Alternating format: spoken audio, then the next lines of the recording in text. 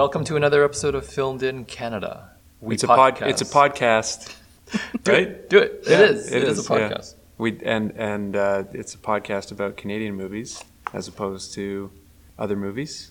Though this one will have some bleed over into other movies, I think. Yeah. Yeah. Other not good movies. Yeah. Alexander Cairns, thanks for joining us. Yeah, man. And William Lee, you're over there. That's true. And then there's another person that's also with us and has been with us before and is back for another episode. Say hi, Chris. Hi, I'm William Lee. Oh, no. Hi. That's my line. Thanks for having me again. Okay, your name is Savory? Yeah. That's awesome. I think it's a Because keeper. it's like a taste as well as a name. That's right. Yeah. All right. I think I'm 2 for 2 since owning my Voyage of Time hat, wearing my Voyage of Time hat when in your presence. So Wow. So it's a thing. yeah, Wow.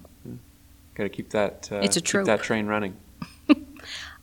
This is my first time seeing a movie with you guys that I have not seen before.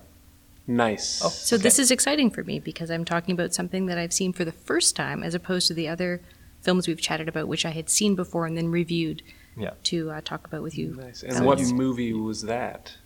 Oh, Our Man in Tehran. Cool. Great. That's a good choice. Okay, I'm into it. Let's do it. Instead of Porky's 2. Okay, good. Did they make a second one? Oh, yeah. There's at least 3. Uh-oh. But anyway, I don't know if our podcast will survive long enough to cover all those. Okay, Our Man in Tehran. It was completed in 2013. The directors are Drew Taylor. It was his actually first movie. And Larry Weinstein, who has a long career in documentary making. No relation to the Weinstein other brothers, I Weinsteins? would presume? No, Okay. not that I'm aware of anyway. Nice. It was on the festival circuit for a long time, and finally got what I can tell from IMDb was it got a limited U.S. release in the spring of 2015. I think it And- made like a few $100s.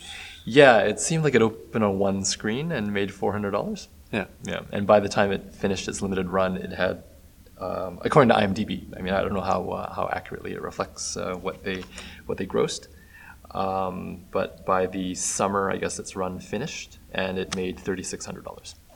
You're kidding. That's shameful. That's what IMDb reports. Yeah. Oh, come on. I caught this movie. I think it must have been in early 2014. And I was really excited about it because I thought for sure it was going to get a wide release. But I never heard about it appearing in Canadian theaters and didn't hear about it in the U.S. So I thought it was I thought it was kind of a lost movie.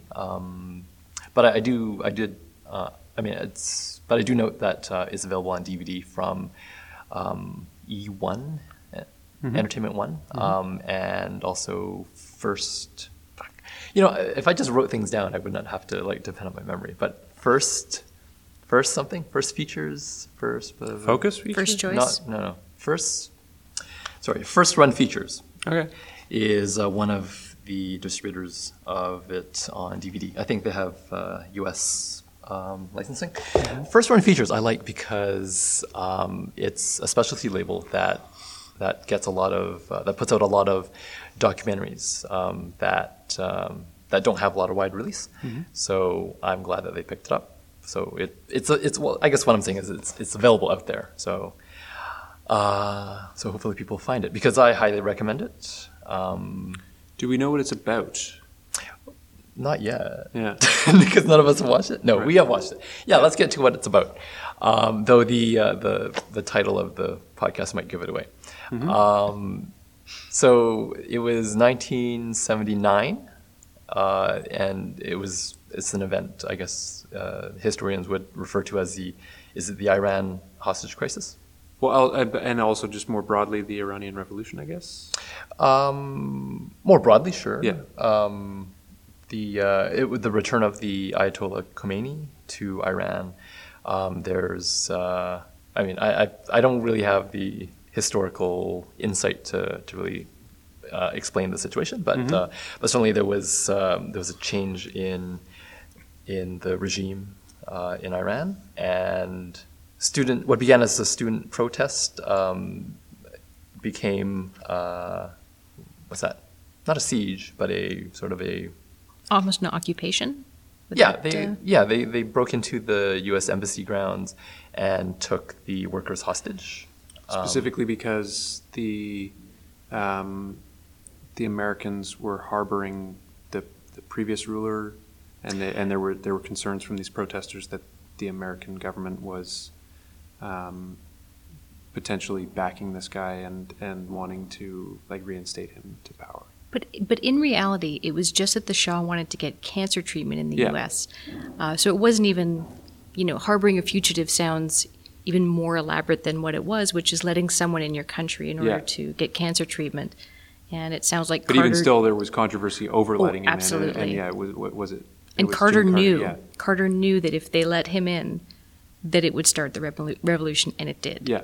So the story of the 6 house guests, or at one time it was known as the Canadian Caper, or it's been told as the story of Argo. So 6 workers from the U.S. Embassy escaped the grounds, and they were taken in by by the Canadian ambassador, and was it the first secretary, the first secretary of the embassy? So there Something was like that. Yeah. So the 6 of them were split up between the 2 residences. They were sheltered there until they could be snuck out of the country as a Canadian film crew, or it's a bit vague. Are they Canadian film crew working in Hollywood, They were given Canadian identities. yeah, anyway, yeah. but they were snuck out under different identities, and the CIA agent or operative Tony Mendez. So he's credited as the mastermind behind that thing. His story is told in the Academy Award-winning movie Argo. Mm-hmm. Yeah, and Starring our favorite Ben Affleck, is he your favorite Affleck? the best Batman. will never be a better Batman. Will Arnett's actually a pretty good Batman. He's a great Batman. Yeah.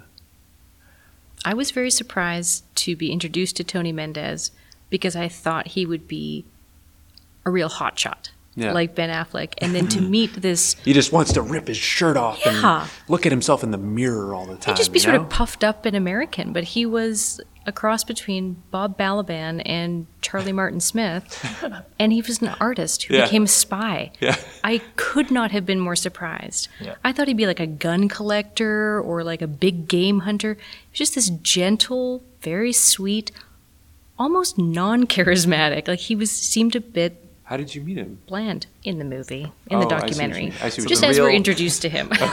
All right, the real Tony Mendez is to show up in this film. If we haven't said so already, it's a documentary, so telling the same events that were told in the Hollywood Highly dramatization. fictionalized. I don't know if it's highly fictionalized, but it's certainly There's some license. highly dramatized Yeah. anyway. Yes. yeah. Suspensefulized. Yeah, I think in this conversation it's unavoidable that we're gonna talk about Argo, make comparisons. Yeah.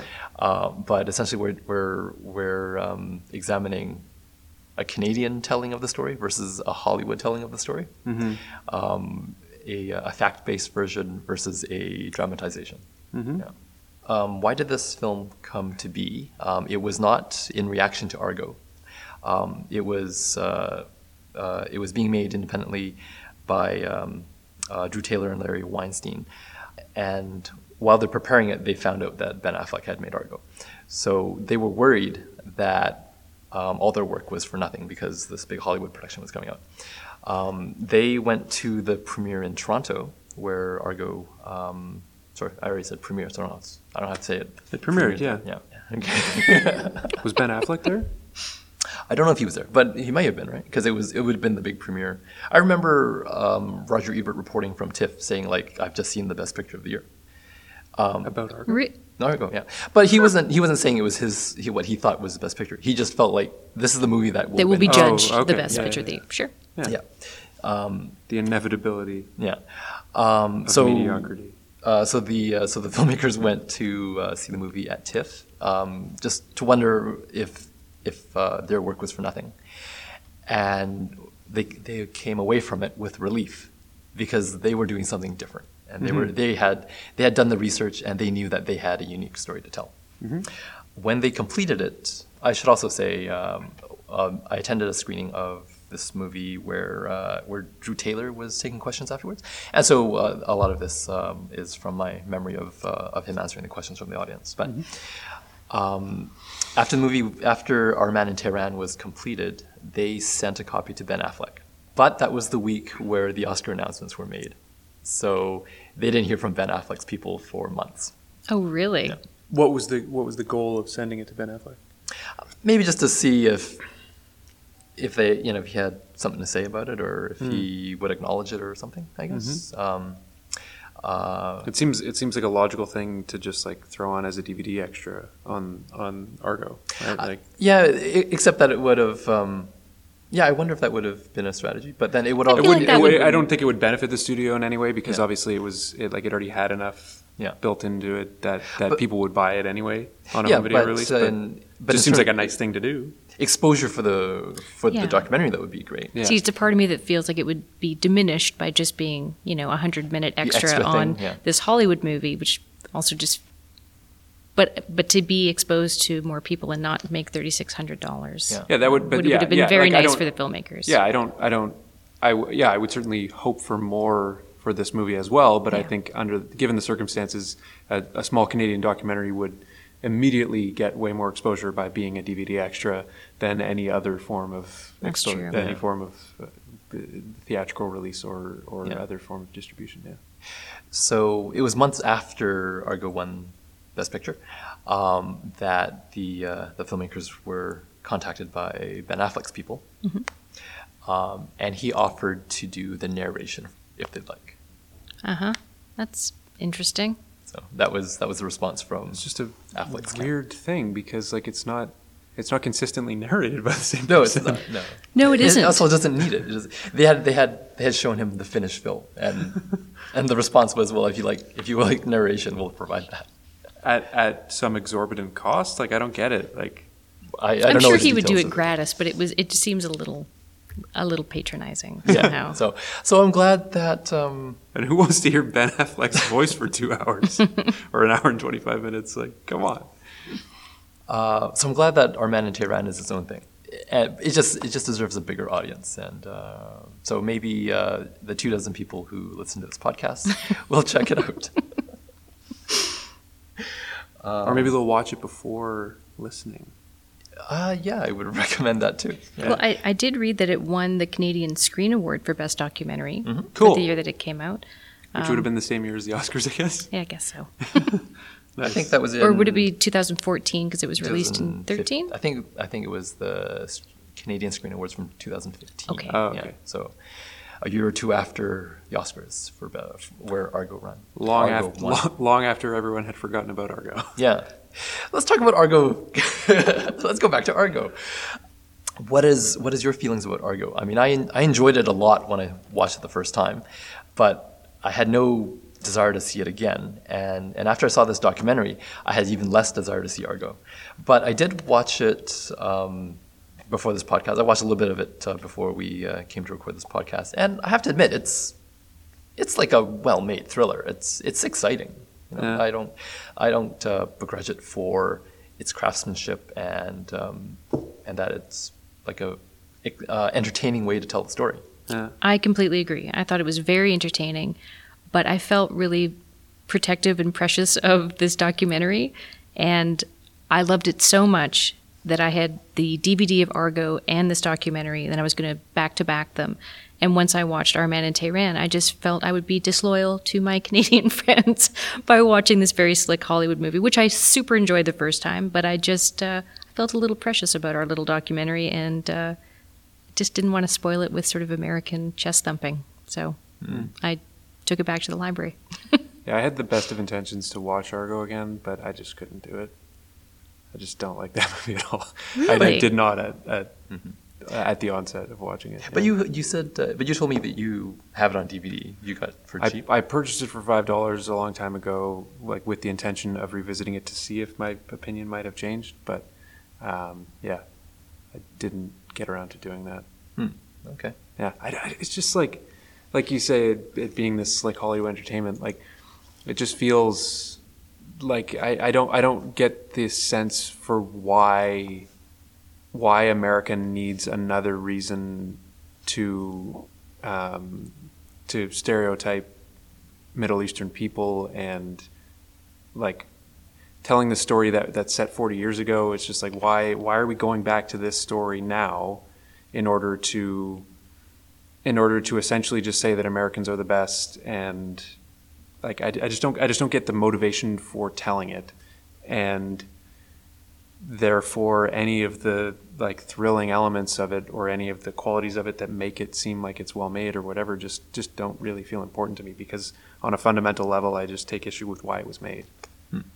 And it just doesn't present any sort of balanced representation of all of the people involved in this crisis, as opposed to this documentary, which I felt like did a pretty good job of painting a picture of what was going on politically, you know, who was involved, whose fault was it for this or that, and so you get a much better understanding of all of the people involved and just the overall global impact of this event, and not just let's get these 6 people out of this country and laugh about bad sci-fi effects from the 60s and stupid catchphrases like "Argo, fuck yourself," and it's just like, I just don't like Argo.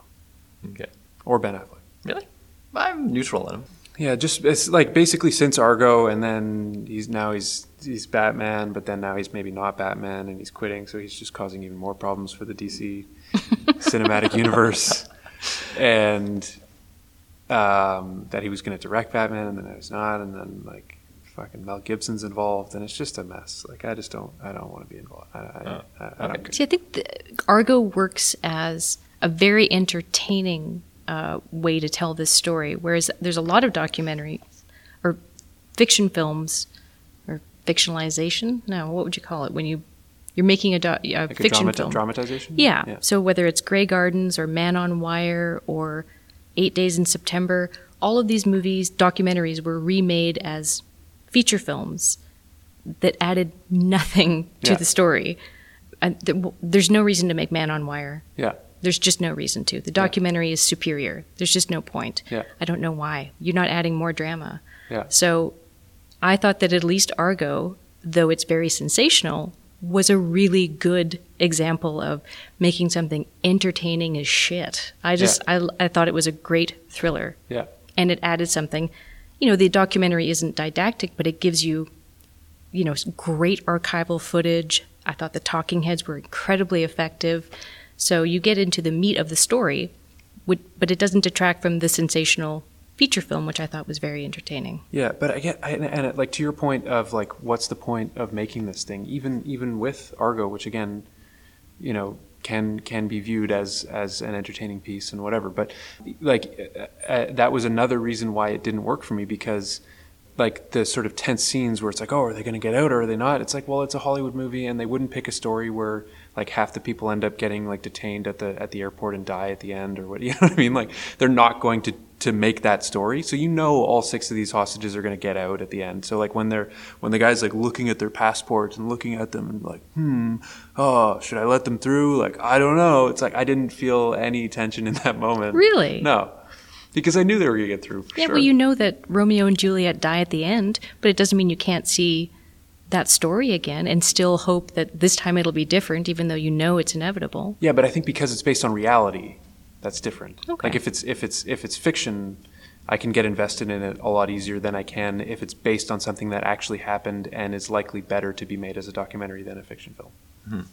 Well, the structure of Our Man in Tehran with its various talking heads, I mean, I guess it does give away the fact that everyone survives, because you see them in the current day. Yeah. Right.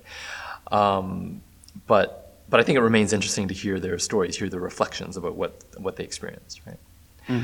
The assembly of talking heads, though, for, as we've said, what seems like a little Canadian movie, I can't believe the access, the people they got access to get, I agree. to get in this movie. I agree. They have Ken Taylor.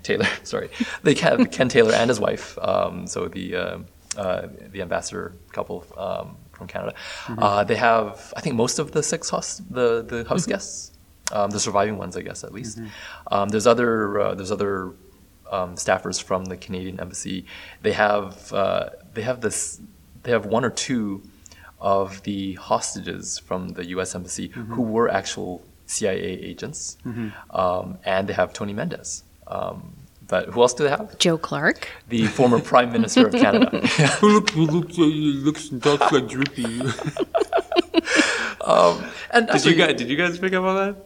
I think he certainly he has the face and the muscle structure and a way of talking that is so Cartoonish? it's so his own thing. Yeah. It's a character that you You plunk keep down. being you, Joe Clark. Yeah. But even the in the archival clip of him talking in Parliament, I mean, he still has that. Well, he's younger, but he still has that same sort of He had a personality. nice three-piece suit going in there. Can we talk about the showboating from Trudeau? Yeah, that was great. yeah. You brat. I couldn't believe he was doing that. Yeah. What an ego. Even after knowing what was Yes. going on, like Put people's lives in the woman danger. who was like the She's the foreign minister. Or something? foreign Yeah. minister, Right. and she was like, at some point, I had to tell him what was going on because he was being such a fucking dick. Yeah. and then he continues to be like, we need to know what's going on here or whatever. It's like, Yeah.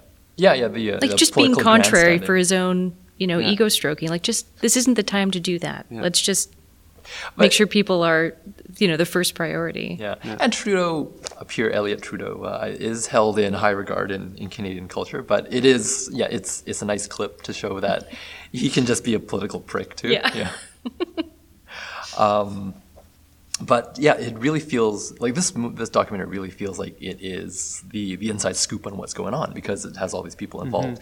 Whereas Argo, it feels like it is constructed from by screenwriters. It's an imagining of what happened, right? And let's pretend this is what was happening. So I guess back to Alexandra's point, I also feel like I have a different reaction to things where if I know it's fake, even though it's based on fact, versus if I already know that it's real, but it's still the realness of it makes it stay interesting, even though I know that that everyone survived. Right. Yeah. You have a lot of notes, Chris. Did you want to lead us in a certain direction? I just have to say that I think this country was a classier place with Ken Taylor in it. I thought he was just such a knockout guy. I just adored him. After the documentary, I looked up more about he and his wife, Dr. Patricia Taylor, and I found out that he had passed away, and I was heartbroken. Recently? Well, I in guess. I think October 2015. Okay. And I felt really disappointed because it was he was one of those people that if he was coming to Vancouver to do a talk about anything, I would have gone. I was just completely enchanted by Ken. yeah. I think we lost someone who was a pretty incredible man. So he made a big impression on me. Yeah. Also, I think he's the author of a book about this incident as well, right? Ken Taylor, or am I mistaken? There is because documentary. Who did you go see at SFU Surrey campus? That was actually Mark and Cora Lychek. Two of the host guests. Of Ken's or of the I think of the secretary. secretary? Okay. Yeah. I'm not. I don't know for sure, but they were the couple. They wrote a book they published a book in 2012 that was their memoirs of the situation, and also because I think because they were part of the diplomatic staff, they had knowledge about the whole situation in Iran as well. So I haven't read their book, but I think they wanted to present like a more broad view of what was happening and what happened to them. They had a publicity stop for their book, which I attended, and one of the reasons they said they wrote the book was because they wanted to get the story straight. not directly as a reaction to Argo, but because Argo had come out and had been so popular, they Right. felt that they needed to tell people about their book, and they said they didn't like the fact that Argo downplayed the Canadians' contribution to the events. So that's one of the things that they wanted to get straight. And that was part of the controversy that came out of the premiere in Toronto as well, was that there wasn't a whole lot of attention paid to Ken Taylor. So there was a negative response to that when the movie premiered to Argo. And then from my understanding, they inserted, there's some archival footage of Ken Taylor at the end of Argo, like after they've arrived back in Canada or whatever, and he's speaking to someone. So there's footage of that, and then over top, it's like Ken Taylor was very instrumental in the whole process or whatever. Okay. So whereas interestingly, I found for a movie called Our Man in Tehran that's about Ken Taylor, very little of like in terms of actual screen time or focus paid specifically to him is pretty low, I would say, in the documentary, right? I would disagree with that. I think he gets Like equal time. it's still fundamentally about him, but it's not as if it's about him at the expense of not telling these other parts of the story or letting people just talk about their own experience. Whereas Argo is very specifically removing him Yeah. so that they can place Tony Mendez and Ben Affleck at the forefront. Yeah, I think in terms of the sources, sources of inspiration, I think the documentary Our Man in Tehran is inspired by a book, Our Man in Tehran, which is focused on Ken Taylor, or is that might be the one written by Ken Taylor. And I think it's written Argo- about him. And Argo, I can't see him writing a book about himself called Our Man in Tehran. we might have to look that up. We might have to fact check that. We'll fact check that later. The Argo, I think, is inspired by. Did Tony Mendez write that? Yeah, Tony Mendez wrote a book called Argo as well. So I think in terms of like where the perspectives of the two stories are coming from, that's clear. Well, I think Ken shows that he was, a longtime diplomat by never really poking fun at the Americans for being so American about their approach to this, releasing the hostages or coming in and getting them back to America. He only uses the word cowboy, and that's like as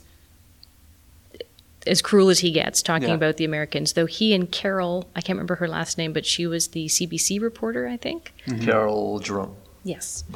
They both talk about how it didn't need to be that complicated. You could have just said, we're a Canadian film crew making a documentary about the Iranian Revolution. There was simply no reason to make it this crazy science fiction movie. Yeah. But Americans just do things, a little bigger and a little louder and a little brighter than Canadians do. Yeah. And so they were both pretty diplomatic about it, Carol and Ken, but they did use the word cowboyism to describe how Americans just have a different approach to crisis solving, I think, than maybe Canadians. So you bring up Carol Jerome, yeah. So I guess like one thing that came to my mind in terms of like who was involved in the documentary, and you said, William, like it's pretty impressive the full scope of people that they did get involved. One thing I would have liked to see more of was the actual Iranian perspective more so represented, and specifically in relation to Carol's place in the film, because she's just very openly like very negative of everything that was going on and all, and rightly so. I mean, she saw some pretty awful, violent things going on, but I just felt like that could have been balanced a bit by perhaps an Iranian reporter that was on the scene at the same time, or someone who was involved in the revolution, or like I don't know how easy it would be to access these people, but I'd be interested to see if they tried to explore that. Someone from Iran that actually worked at the embassy as well in a different capacity. Yeah, something like that. Yeah, that would have been interesting.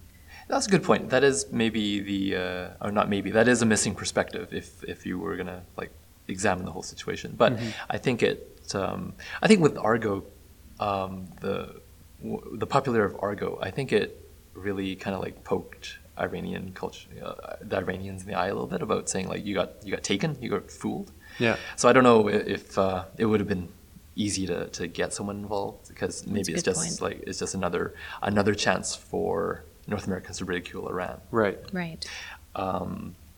So one thing that kind of struck me was the opening of the documentary, Oh, yes. because it was really like for the fact that it turns into mainly just a talking head documentary. The fact that it opens with this kind of dissonant modern piano music and like this kind of like deconstructive framing almost, because you're seeing them setting up the interviews, and so it almost felt like holy shit, this is going to be some like crazy, like they're going to like break down reality, man, like what's going on, like who, you know, is it the Americans or is it the Canadians? And like I thought they were going to do this more kind of like experimental documentary, because just the way that it was being visually set up in terms of it, like them showing the framework of you know, you see the microphones and you see the cameras and everything, you see them creating this documentary.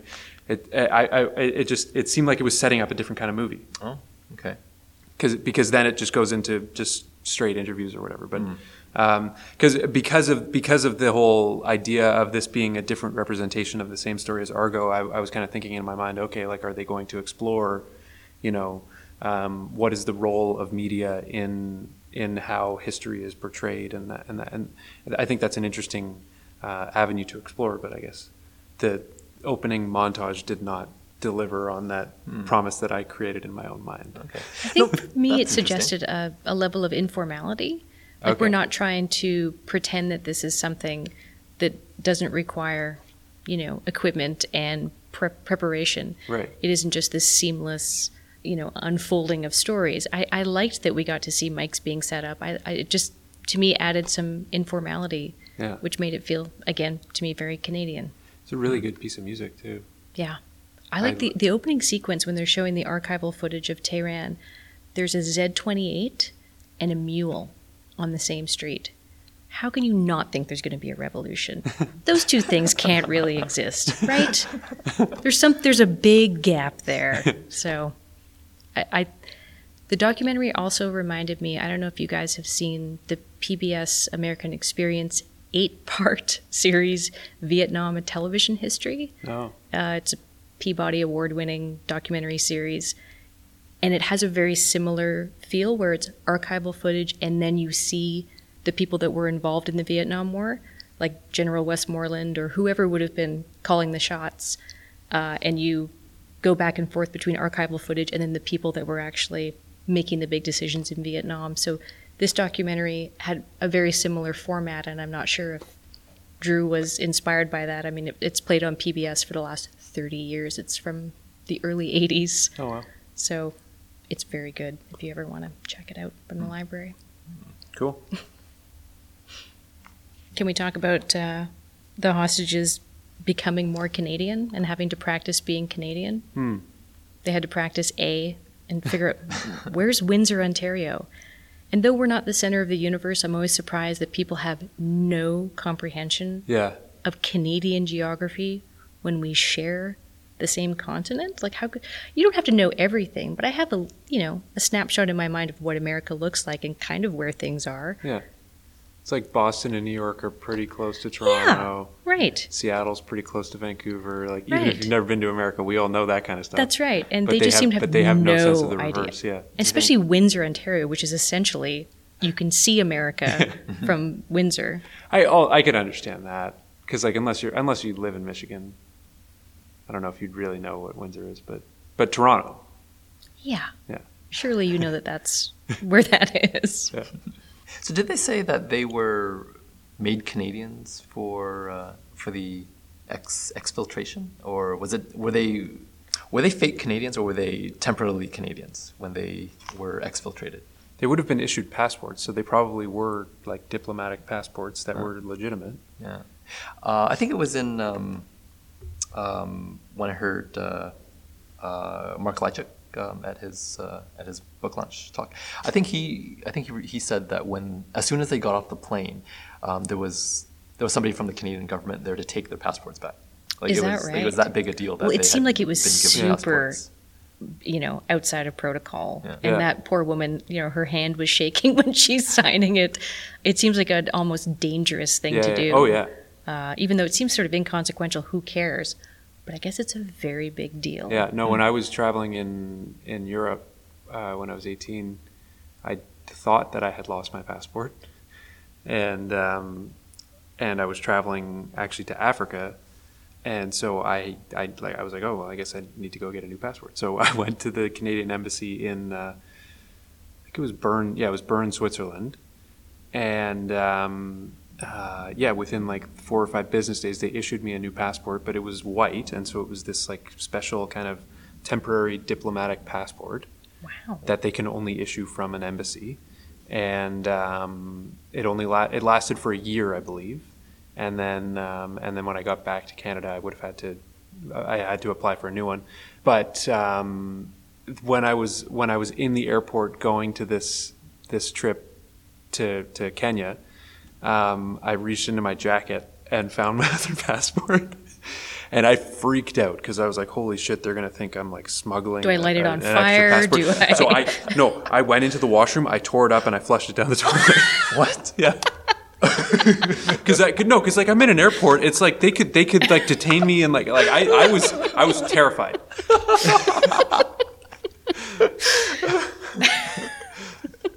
So there are pieces of one of my former passports in some landfill in Switzerland. Wow. Yeah. Okay. Well, maybe When we do the that's- dramatization of your life in the movie, that will make a very funny scene. Yeah. Or you could eat it, if that would be Or funnier. I could turn it into like if Ben Affleck was directing it, and it'd just be like super intense and like, oh my God, they're looking at my passport. Like, why is it white? Do you is that a piece of your face stuck to your jacket because you didn't throw it out properly? What's going on? I wanted to talk about some specific moments from Argo or from Our Man in Tehran, and ask you guys, like, do you think you would put this into a dramatization or well, like, let's just see how it goes. Okay. One of the things we learn about in Our Man in Tehran is that Ken Taylor and his staffers were helping the CIA sort of survey the city in preparation for a commando raid. Sorry, no, in preparation for a commando raid. Do you remember that? Was it like You Operation didn't Scorpio or something? Stumble over your words at all. Man, it came out wrong. It came out wrong. Yeah. It sounded fun to me. Well, okay. Well, just in case. It's just in case. We got an extra take just in case. All right, well, it's always good to you're get, editing this one. it's always good extra coverage. Was it Operation Cobra or Operation Scorpion? Thunderclaw or something. Was that one? Eagle Claw. Eagle Claw. Okay. Good one. All right. So a plan to get the staffers, to get the hostages that were held at the embassy was to just have like a 5-chopper commando unit just storm in there. Yeah. And so the Canadians were information gathering and sending this back to Ottawa to send back to Washington. Yeah. Okay. Was that covered in Argo? I don't remember. No. Because a pilot died, right? When they actually tried to execute Yeah. the plan. At least one. Yeah. At least, maybe even 2. Yeah. Maybe they collided, or their Yeah, Rotors sounded collided Yeah, or well, something? So maybe more I than think it one was person. a plane collided with a helicopter. So I don't know if there was a Was it- plane that Oh, was and then there was already on the ground that or something. horrific footage of Yeah. Yeah. the Iranians celebrating and poking at the corpses, and I mean, just Well, that's really what they. gruesome To be stuff. fair, that's what they described. I don't know if we saw that footage. I don't want to throw gas. Yeah, we saw still photos, I guess. And then Miss Jerome described the scene, I guess. Yeah. right. Yeah, but so that's not an Argo, but to me it seems like that would be like an element that you could dramatize and like get a lot of mileage out of Oh, if yeah. you were making a movie about people stuck in But- enemy territory. But it is a failure. Yeah. But the fact that But Americans like to win. Okay, so that's what it's about. You can't. Yeah, maybe it's And like as much as Argo is a thriller, it's still just kind of a fun movie about like, hey, movies can save everything. Like that's the ultimate message of it, is that like Hollywood is great, and like creativity conquers all, essentially. and your hero can't do wrong. Yeah. Yeah. So and maybe that's okay. Maybe that answers my my next example, which is when they when they made the Canadian passports, they sent them to the CIA to put in a fake visa stamp. And when these arrived at the ambassador's house, they looked at it and realized that the visa was wrong, that the CIA messed up the visa. Was that an Argo? I don't remember that being an Argo. No, I don't even recall that they gave them Canadian passports in Argo. I think they did. I think that didn't they make a big point of the fact that they were Canadian? Yeah. Yeah. Okay. But again, no, that is. I mean, true. that is an error that would have killed 6 people. Yeah. I mean, that is an enormous. It's a clerical error. Yeah. But that is such an enormous clerical error that lives would actually be lost. But It is a yeah, pretty serious thing. and I think it's fodder for like good drama. Yeah. I feel like that actually may have happened in Argo. Oh, okay. Well, then- Because it I was can't kind of like recollect. they were at the point where they just had to go anyway. I don't know. Oh, Like okay. that they didn't have an opportunity to go back and fix the passports or whatever. Is that right? I remember there's that thing about the yellow pieces of paper that had to match up or something, which I didn't quite get. Like they had to pretend that the slips of paper were missing, and then they were going to go through the airport anyway. Or anyway, I can't remember that. yeah, okay. An airport security person chasing a plane in a jeep. Is that good drama? I think we've seen it in Fast and Furious movies, so So it would have been legit. good. It would have been a good scene if that person Vin could Diesel get on was the plane. driving that Jeep, bro. But I think But he's a bad guy Family. now. What's going on?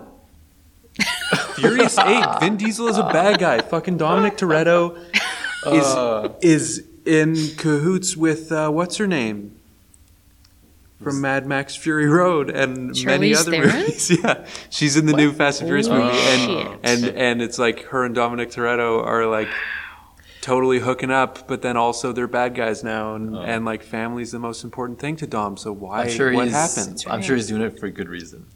He's turned bad for a good reason.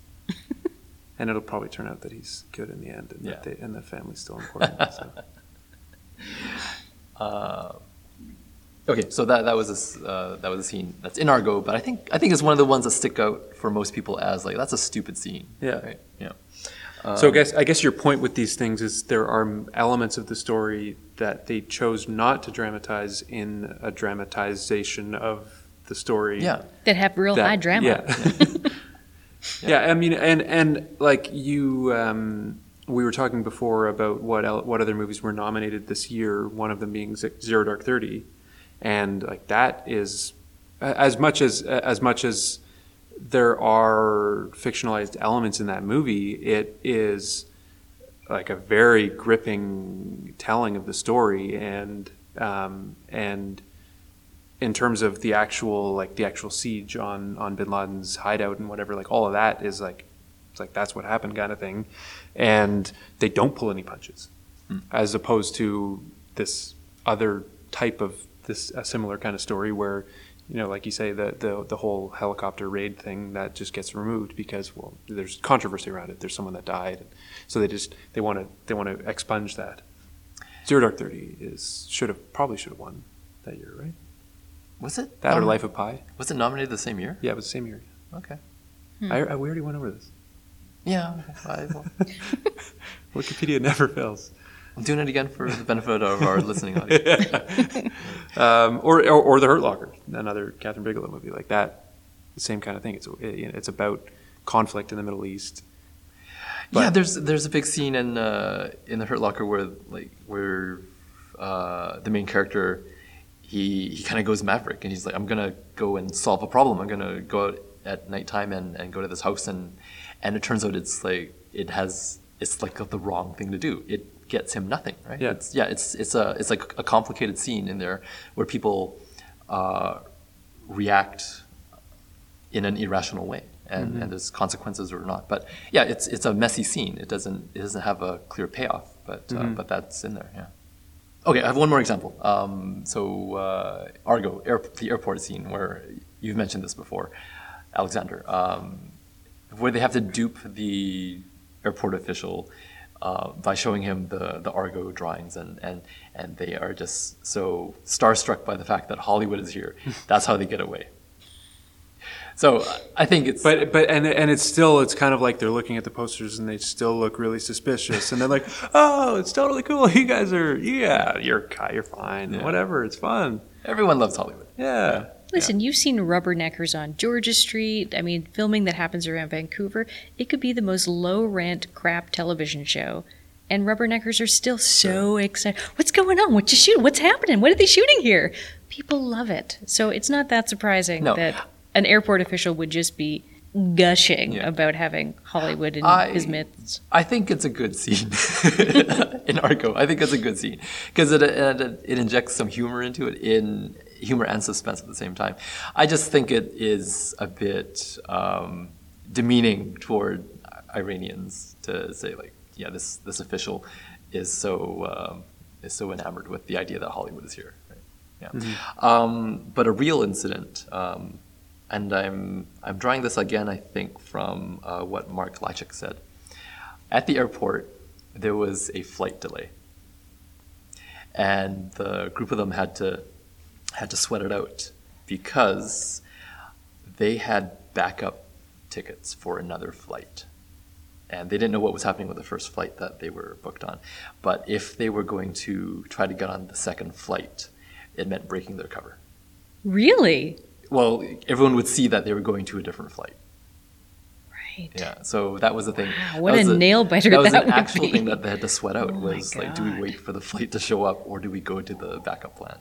But that's not mentioned in either movie. That was from Mark Lychik's recollection of events. Yeah.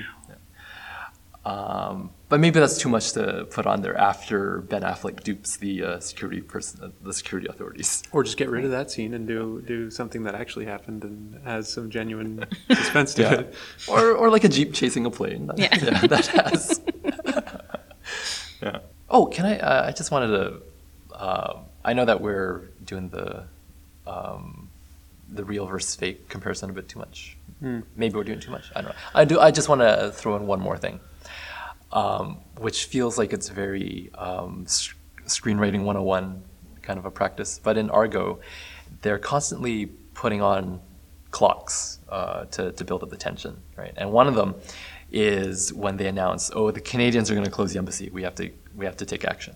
I don't know if it's explicitly said in Our Man in Tehran, but that was never a thing that happened. The Canadians never said that you have to get out because we're running out of time. They were staying open for as long as they needed to stay open. Right. And then they had to, of course, close shop right away when they did their thing.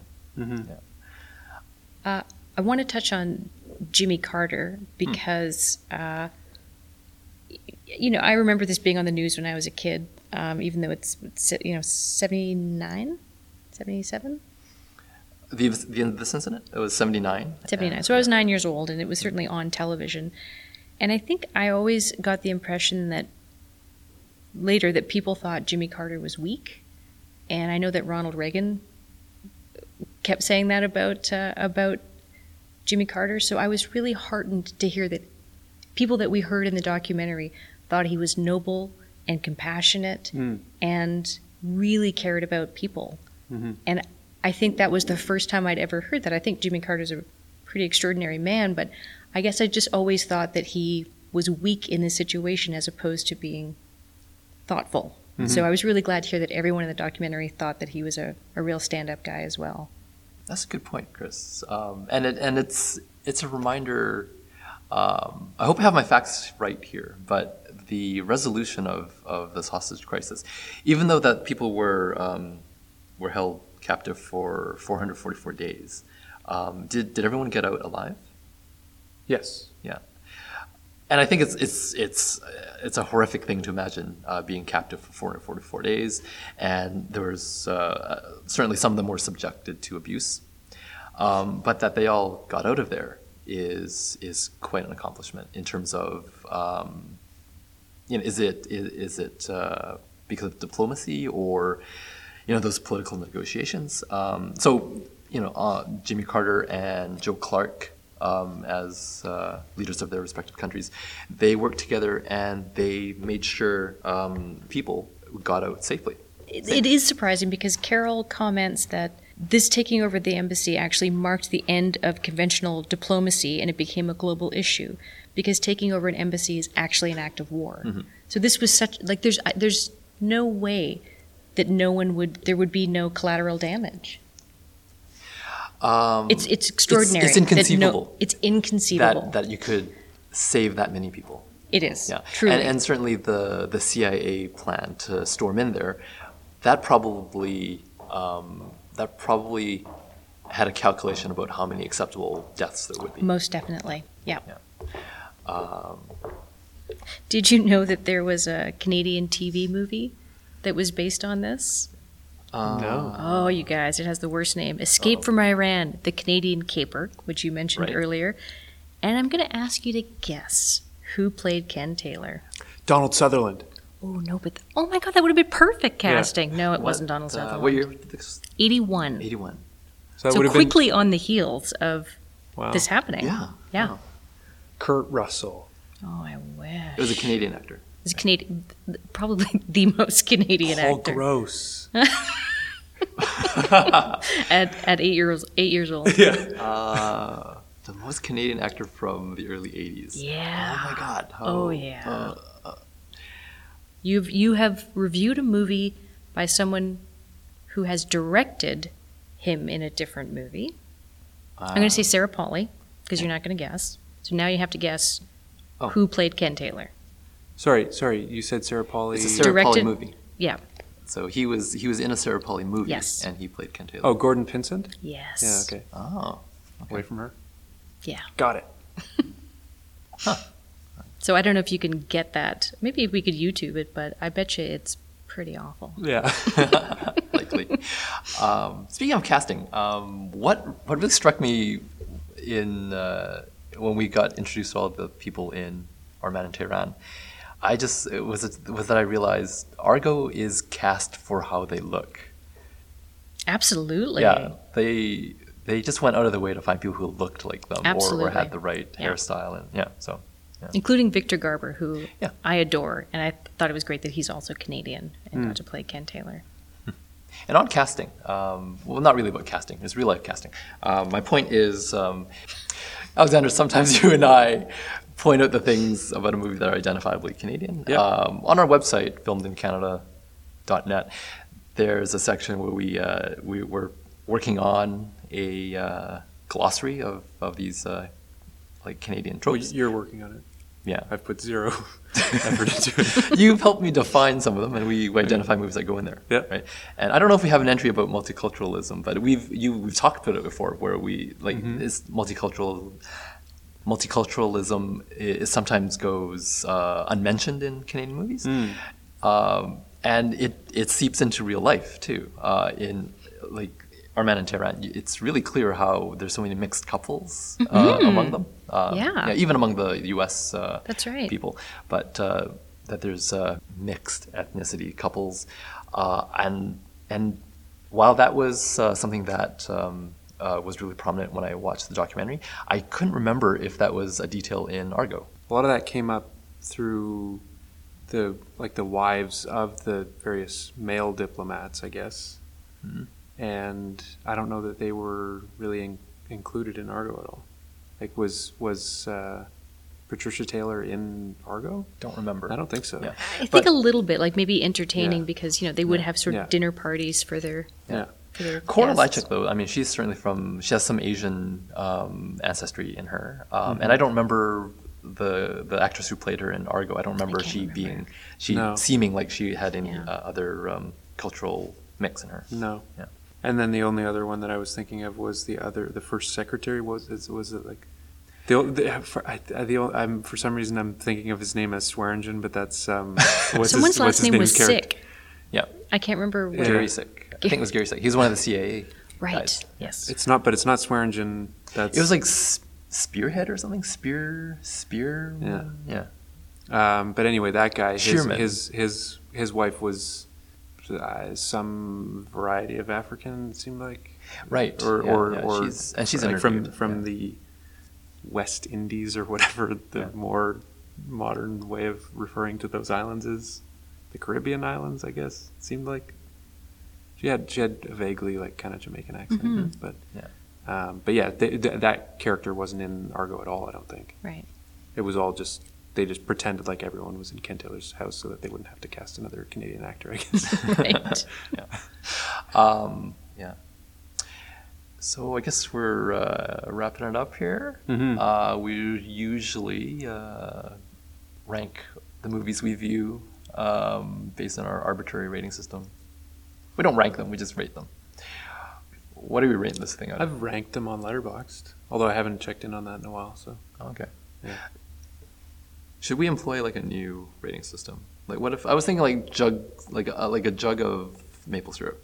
Like, then you could just say like that's worth a full jug, or that's worth half. That's less than a full jug. That's half a jug, right? It's just like Is it a liter or is it 2 liters? no, it's just a jug. It's a jug of maple syrup. Yeah, but I need to know how much maple syrup we're dealing with here. Like, how long is it going to last me? Well, the point I'm making though is like if you had a full jug, you're well off. But if you're running out of syrup, you're in trouble. That's what I mean. So I need to know how much syrup I'm starting with. I think a jug is never less than adequate. But can you give it more than 1 jug, or is it only within the jug? You I know, we think could even make it within a easy full and jug. just say half sack. So it's all at a 6. So it's a 6-pack of beer, and if it's fantastic, it gets 6 beer. It gets a full half sack.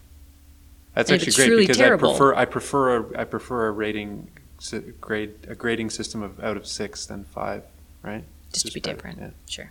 Well, then, I don't know if I'm ready to get rid of the leaf rating system, dude. oh yeah, then let's not. You might have to take it back to your board and Yeah. have a meeting about Okay. it. Well, then we gotta rate this thing at X number of leaves. What's that number going to be, Alexander? Well, no, I'm not ready to get rid of the leaf rating system. That doesn't mean that you can't use jugs and Oh, you no, can't no, use half sacks. No, I'm going with leaf. I'm going with leaf. It's okay. I don't even remember what the last prime number we did was, but Doesn't matter. I think it's probably 71 now, Great. or 77. So take your pick, 71 or 77. I'm going to go with 71, and I'll give it, I don't know, 49. Ah, nice. Nice. Chris? I would give it a solid 65. And I do have to add that you were talking about your glossary earlier, and then we didn't do a round table for what makes this movie Canadian. And I just have I one apologize. observation. Please share. You say guys are something about that. too young for this, but there was an anchor that was on Canadian television for probably 35 years, Knowlton Nash. And so that's the anchor that we see telling the story. And I just haven't thought about Knowlton Nash in a million years, so it was great to see Knowlton Nash Nice. in the documentary. Nice. Yeah, I do remember Knowlton Nash. You do? Yeah. Okay. So yeah, that is part of the glossary. We I think it's CBC personalities showing up or something in the Right. background. Yeah. Thanks, Chris. Good one. Cool. Did you give it some leaves yet? Yeah. You I did? give it a solid 65. 65. Awesome. Okay. I'm gonna give it 60 leaves. Nice. Well, thanks for having me, you guys. Thanks for joining us, Chris. Always fun when you're talking about Canadian movies, right? Always, eh? Yeah. Isn't it though? Yeah. Send us an email at filmedincanada@gmail.com. Or leave us a rating/review on iTunes, because we still only have 2 of those, one of which is from my mom and one of which is from a former guest of the show. And actually one of them, we do have 3, because one of them was a friend of mine, Zuri, from down in Seattle, but I can't see that one because I'm not on the American iTunes store. Oh, and I do have to share with you fellas that my couple girlfriends from Vancouver Island listened to the Strange Brew episode and really enjoyed it. Nice. And a girlfriend in Calgary also listened to it. So I should Nice. get them to send you guys a message saying how much they enjoyed the episode. We do need validation, so That's great. We're it's verified we're heard in at least 2 provinces. That's right. Pretty impressive. and actually no, we've had people write in from Ontario and Saskatchewan as well. And my girlfriend in Florida, also listened to it. So Beautiful. Oh, my friend Jurgen in Australia listens as okay, well. now you're making shit up. No, he's real. He's a real person that I once knew. But speaking, I still know. Speaking of my mom leaving us a review on iTunes, she says hi to you, William, Oh, thanks. and she didn't know you were going to be here, Chris, but she has mentioned in the past that she's very much enjoyed your insights on past episodes. So if she knew you were here, she would have also said hi. We'll tell her hi right back. There you go. Well, she'll hear it when she listens to this episode. Great. And we should move this mutual appreciation meeting off radio off the air. Yeah, we'll open up that half sack and toast another episode in the can. Oh, it's spilling. All right. Okay, thanks for listening. Hope you'll listen again, and we're done. Bye-bye.